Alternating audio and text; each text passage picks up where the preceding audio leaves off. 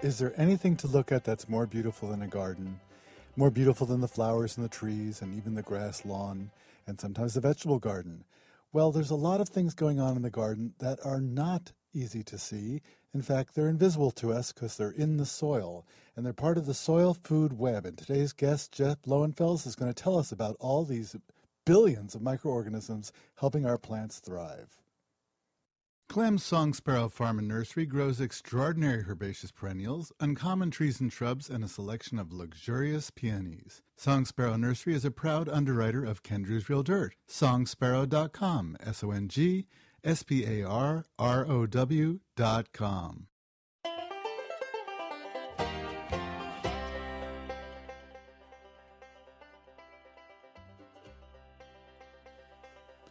Hello again and welcome. It's Ken Drews, and you're listening to Ken Drew's Real Dirt, the garden show. I was thrilled to be able to spend a little bit of time outdoors because here in the Northeast last weekend, it was warm. When I say warm, I'm talking about 73, 74 degrees. Perfect days in the sun to get started on what seems like an overwhelming task, getting the garden back, getting rid of a lot of the weeds and making the plants that I want to grow thrive. And I've always had a lot of trouble with things like weeds. And more I'm starting to learn that those problems may be caused by things I don't see, things that are invisible to me, things that are in the soil. Often these are microorganisms. They're animals and single-celled animals and fungi, things that are really important to plants and that are important for the plants that I want to grow to really grow and grow well. And when that soil is out of balance, some of the plants I don't want to grow do really well. For example, if I've got a problem with grasses in my flower beds, which I do, I mean like lawn grass and weed grasses in my flower beds, it's possible that I've got an imbalance. I may have too much bacteria and not enough fungi. And those are things that I'm going to hear about a little bit today with you when we talk with Jeff Lowenfels. And Jeff is the author of the second edition of Teeming with Microbes. And Teeming with Microbes, which is his book co-authored with Wayne Lewis, the subtitle is The Organic Gardener's Guide to the Soil Food Web. And Jeff explains the soil food web and what he means by that. And when I ask him about exactly explaining that, there's more than a food chain going on in the soil. There's a web. There's overlapping chains of symbiotic relationships between different organisms and between different organisms and the plants that we want to grow. Well, I'm going to try to change the content, the temper, the characteristics of my soil by encouraging the fungi that I want, encouraging the bacteria that I may want, the probacteria, not the antibacteria. Well, in some cases it might be antibiotics too. There's all these things in the soil. And if you use petrochemicals and if you use salt-based fertilizers and herbicides and things like that, you're just killing the soil. There's not going to be anything left. But my soil has a problem because it's sand. It's deposited by the flooding of the river. And I've got to get those organisms going. I've got to get more life in my soil. And Jeff is going to help me do that. He's going to start talking about that. And over the next few weeks, I'm going to bring it up from time to time and tell you how my progress is going with bringing life back to my soil so that my plants do a whole lot better and my weeds do a little bit worse. Hello, Jeff. How are you doing? Well, I couldn't be any better. Well, I don't know if this is the first time I've talked to someone in Alaska, but I think it's close to the first time. And well, let's hope it's not the last. I hope not. And I certainly have not ever been to Alaska, but it's something I'd like to do. One of my states to get. There you go. Well, we'll work on that. Well, I'm very interested in Teeming with Microbes, the Organic Gardener's Guide to the Soil Food Web, which is your second edition of this wonderful book authored with Wayne Lewis. And it tries to explain, well, everything, everything that you need to know. And I guess my first question for you is, what is the soil food web? Well, I think everybody is familiar with the concept of a food chain where the little guy gets eaten by the bigger guy and the bigger guy gets eaten by an even bigger guy.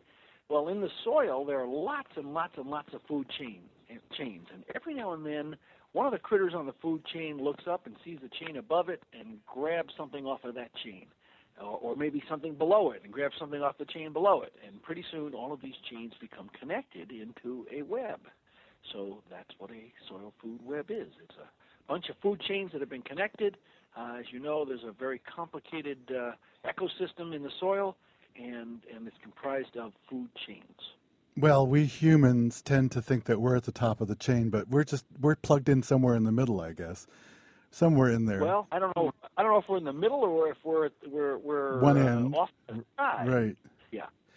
Yeah, but we certainly like to think as gardeners that we control the food chain around us or the food web around us. And in fact, in my version of life, it's the plant that's in control. And that was the astonishing thing, I think, that the book pointed out that almost no one really knew.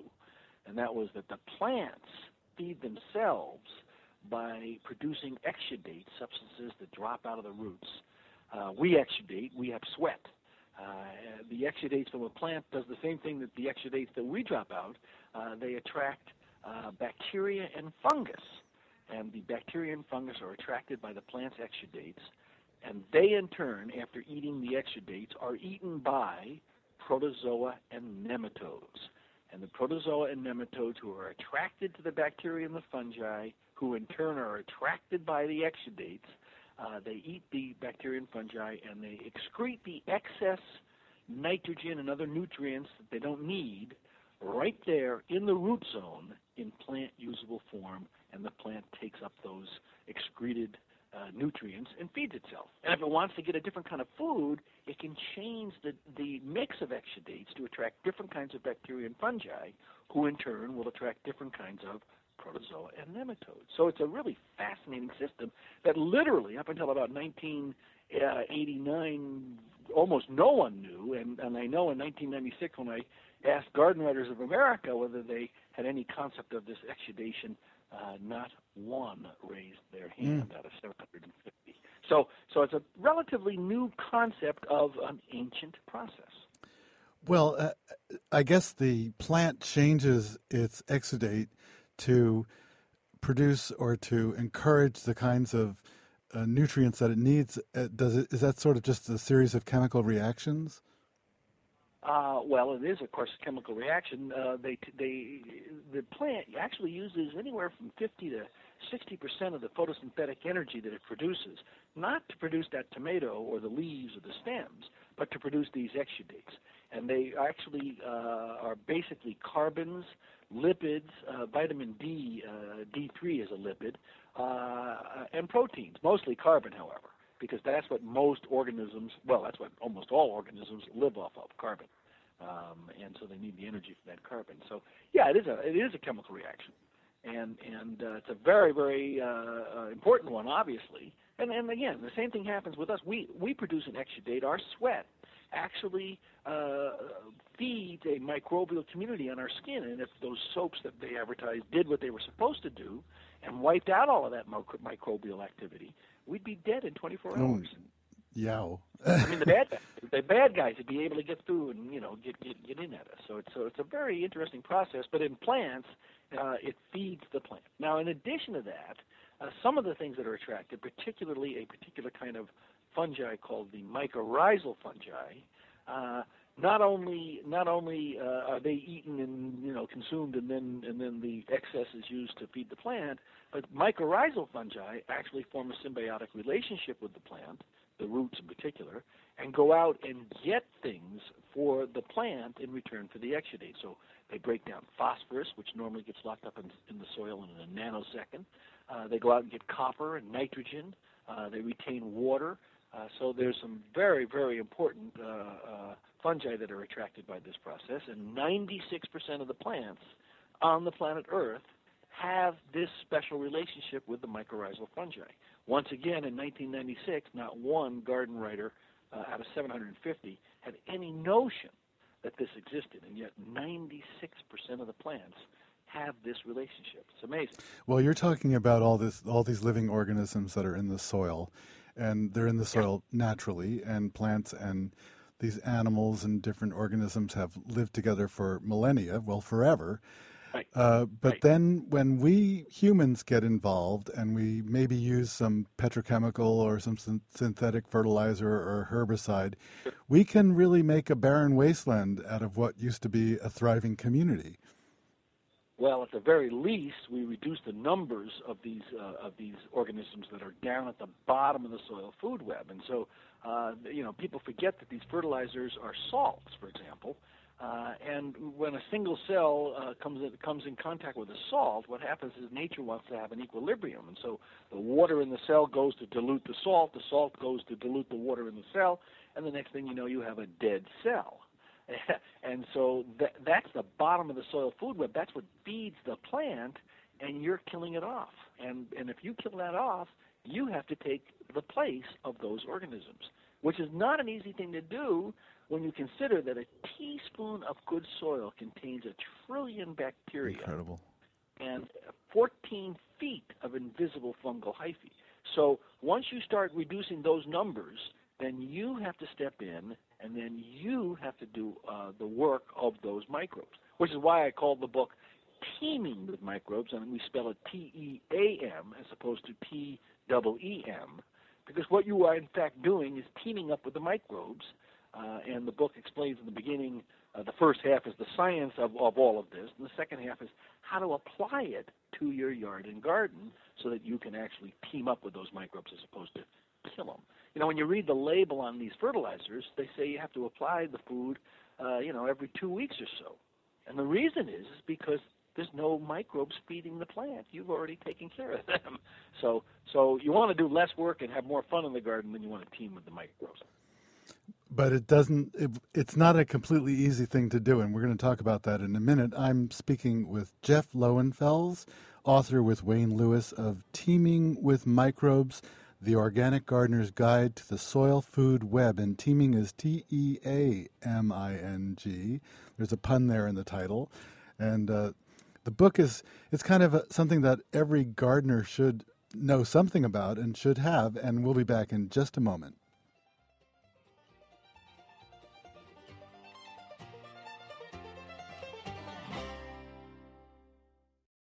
Clem's Song Sparrow Farm and Nursery grows extraordinary herbaceous perennials, uncommon trees and shrubs, and a selection of luxurious peonies. Song Sparrow Nursery is a proud underwriter of Ken Drew's Real Dirt. Songsparrow.com, SONGSPARROW.com.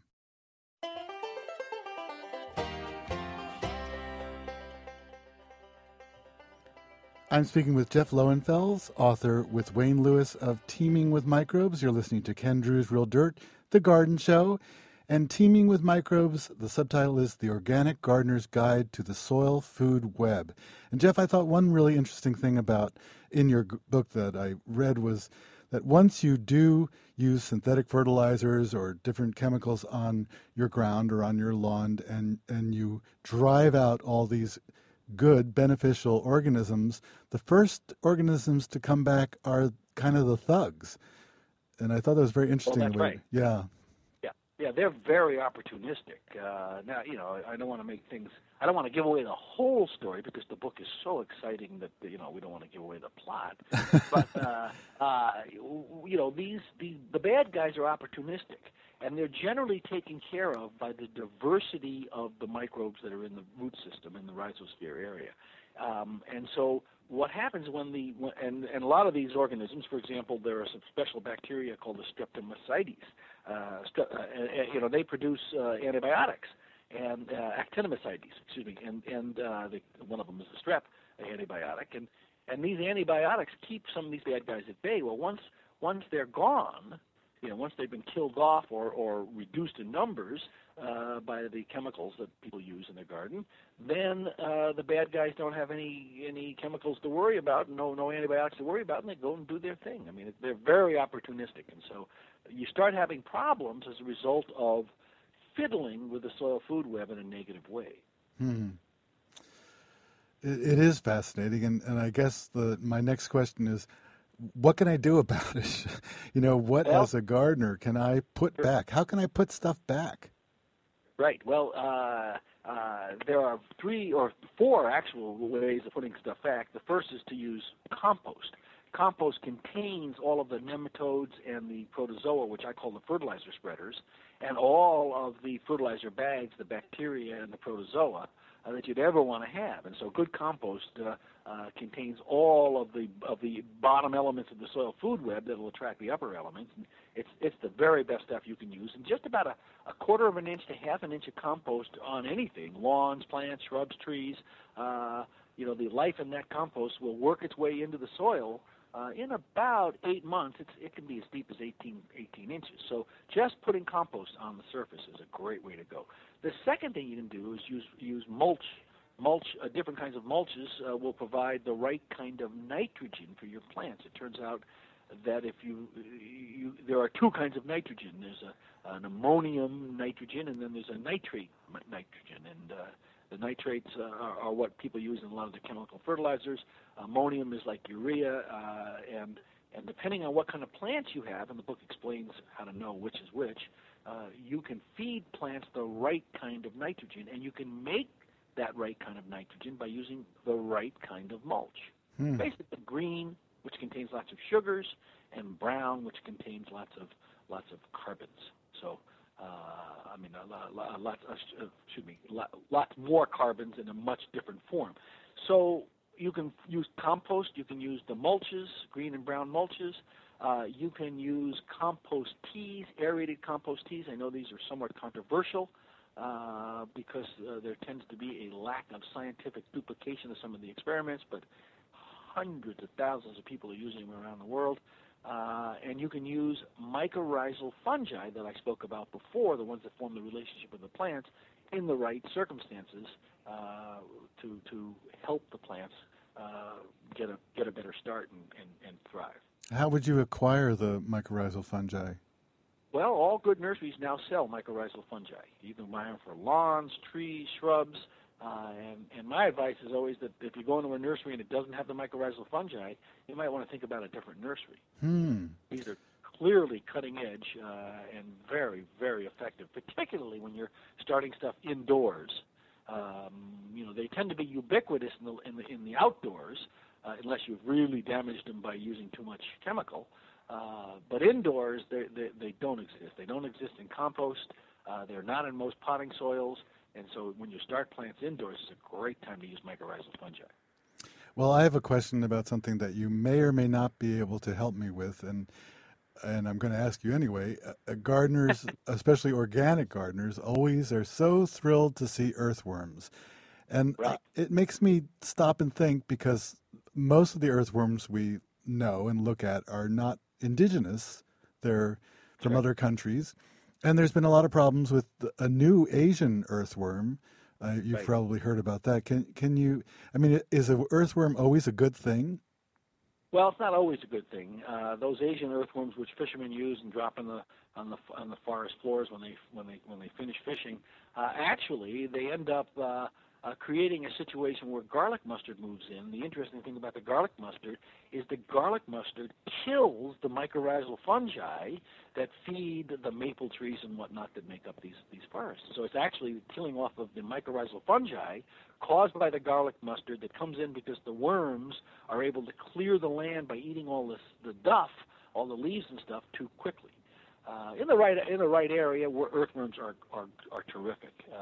Those particular earthworms that are coming in from Asia, and now some of them are coming in from Canada. People are buying them. They think they're red wigglers, but they're in fact this other kind of worm.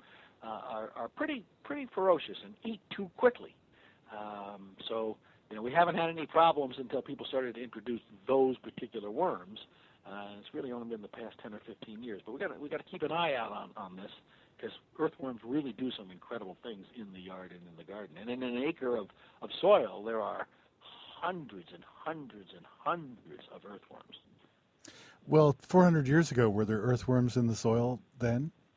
No, there weren't, and they were brought over by the immigrants who came over. They were in the ballast of the ships, the Mayflower. Johnny Appleseed spread them around, with the pots, and people went out to Oregon on the Oregon Trail with pots of apples and whatnot, and they spread the earthworm. We just started getting them here in Anchorage about 15 or 20 years ago. Oh, incredible. And I get phone calls from people all the time asking what those little things, those little bumps are in the soil. The great thing about earthworms is they make fabulous soil structure by tunneling throughout the soil. They bring organic matter down into the soil, so you don't have to till it in, and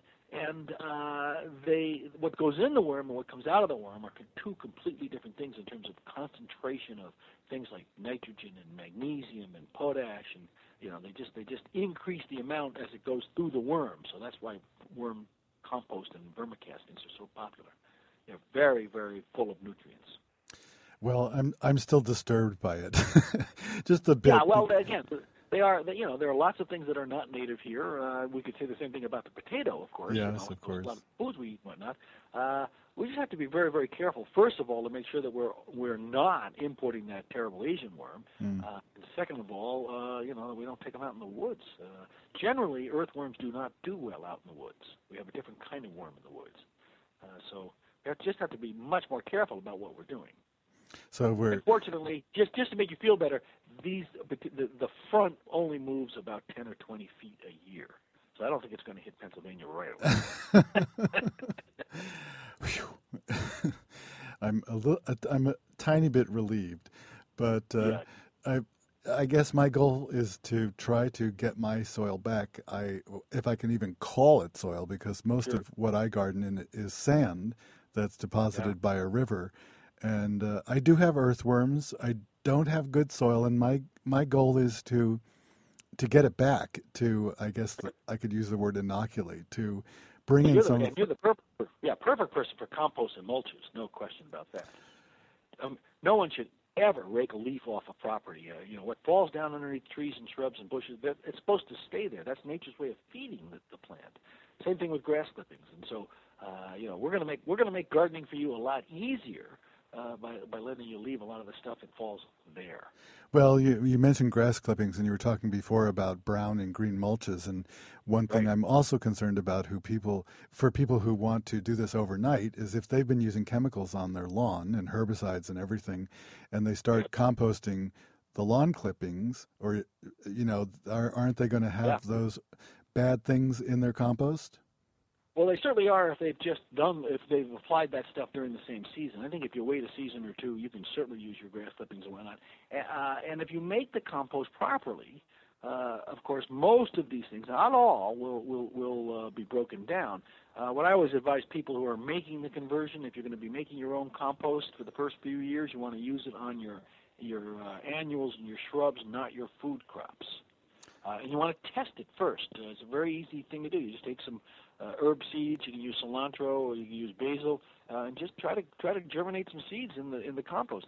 If they germinate, chances are your compost is going to be fine for everything but vegetables. And after 2 or 3 years, you're in the clear. You can then use your compost on everything. Well, I can see what's going to be my future. I can see it ahead. And I've been speaking with Jeff Lowenfels, author with Wayne Lewis of Teeming with Microbes, The Organic Gardener's Guide to the Soil Food Web, and it's the Gardener's Guide to everything that's not visible immediately, everything that's going on in your garden. That it's very important to have even more things that are invisible in the garden than are things that you see every day. And thank you so much, Jeff, for joining me. My pleasure. Okay. You have a great day, Ken. Thank you. Bye. My guest was Jeff Lowenfels, who's the author of a new book, a new edition, Teeming, Teaming, with Microbes. Teeming with Microbes, The Organic Gardener's Guide to the Soil Food Web. This book tells you all about what's going on in the soil, all about the important things to have in your soil and how they work with plants. And also we've learned that they're controlled to a certain extent, that they're stimulated by the plants themselves. The plants ask for what they need. And we also learn how we can give these things to the plants, bring them to the soil so that they are available for the plants. Some plants prefer soils that are dominated by fungi. Other plants prefer soils that are dominated by bacteria. Most vegetables, annuals, and grasses prefer their nitrogen in a nitrate form and do best in bacterially dominated soils. Most trees, shrubs, and perennials prefer their nitrogen in an ammonium form and do best in fungally dominated soils. Who knew? Well, now we do know, and we're going to learn how we can add compost to inoculate the beneficial microbes and life in the soils. All from Jeff Lowenfels, who is a member of the Garden Writers Hall of Fame, a garden columnist. And join me next week for another edition of Ken Drew's Real Dirt, The Garden Show. I'll be here, so join me then. Bye for now.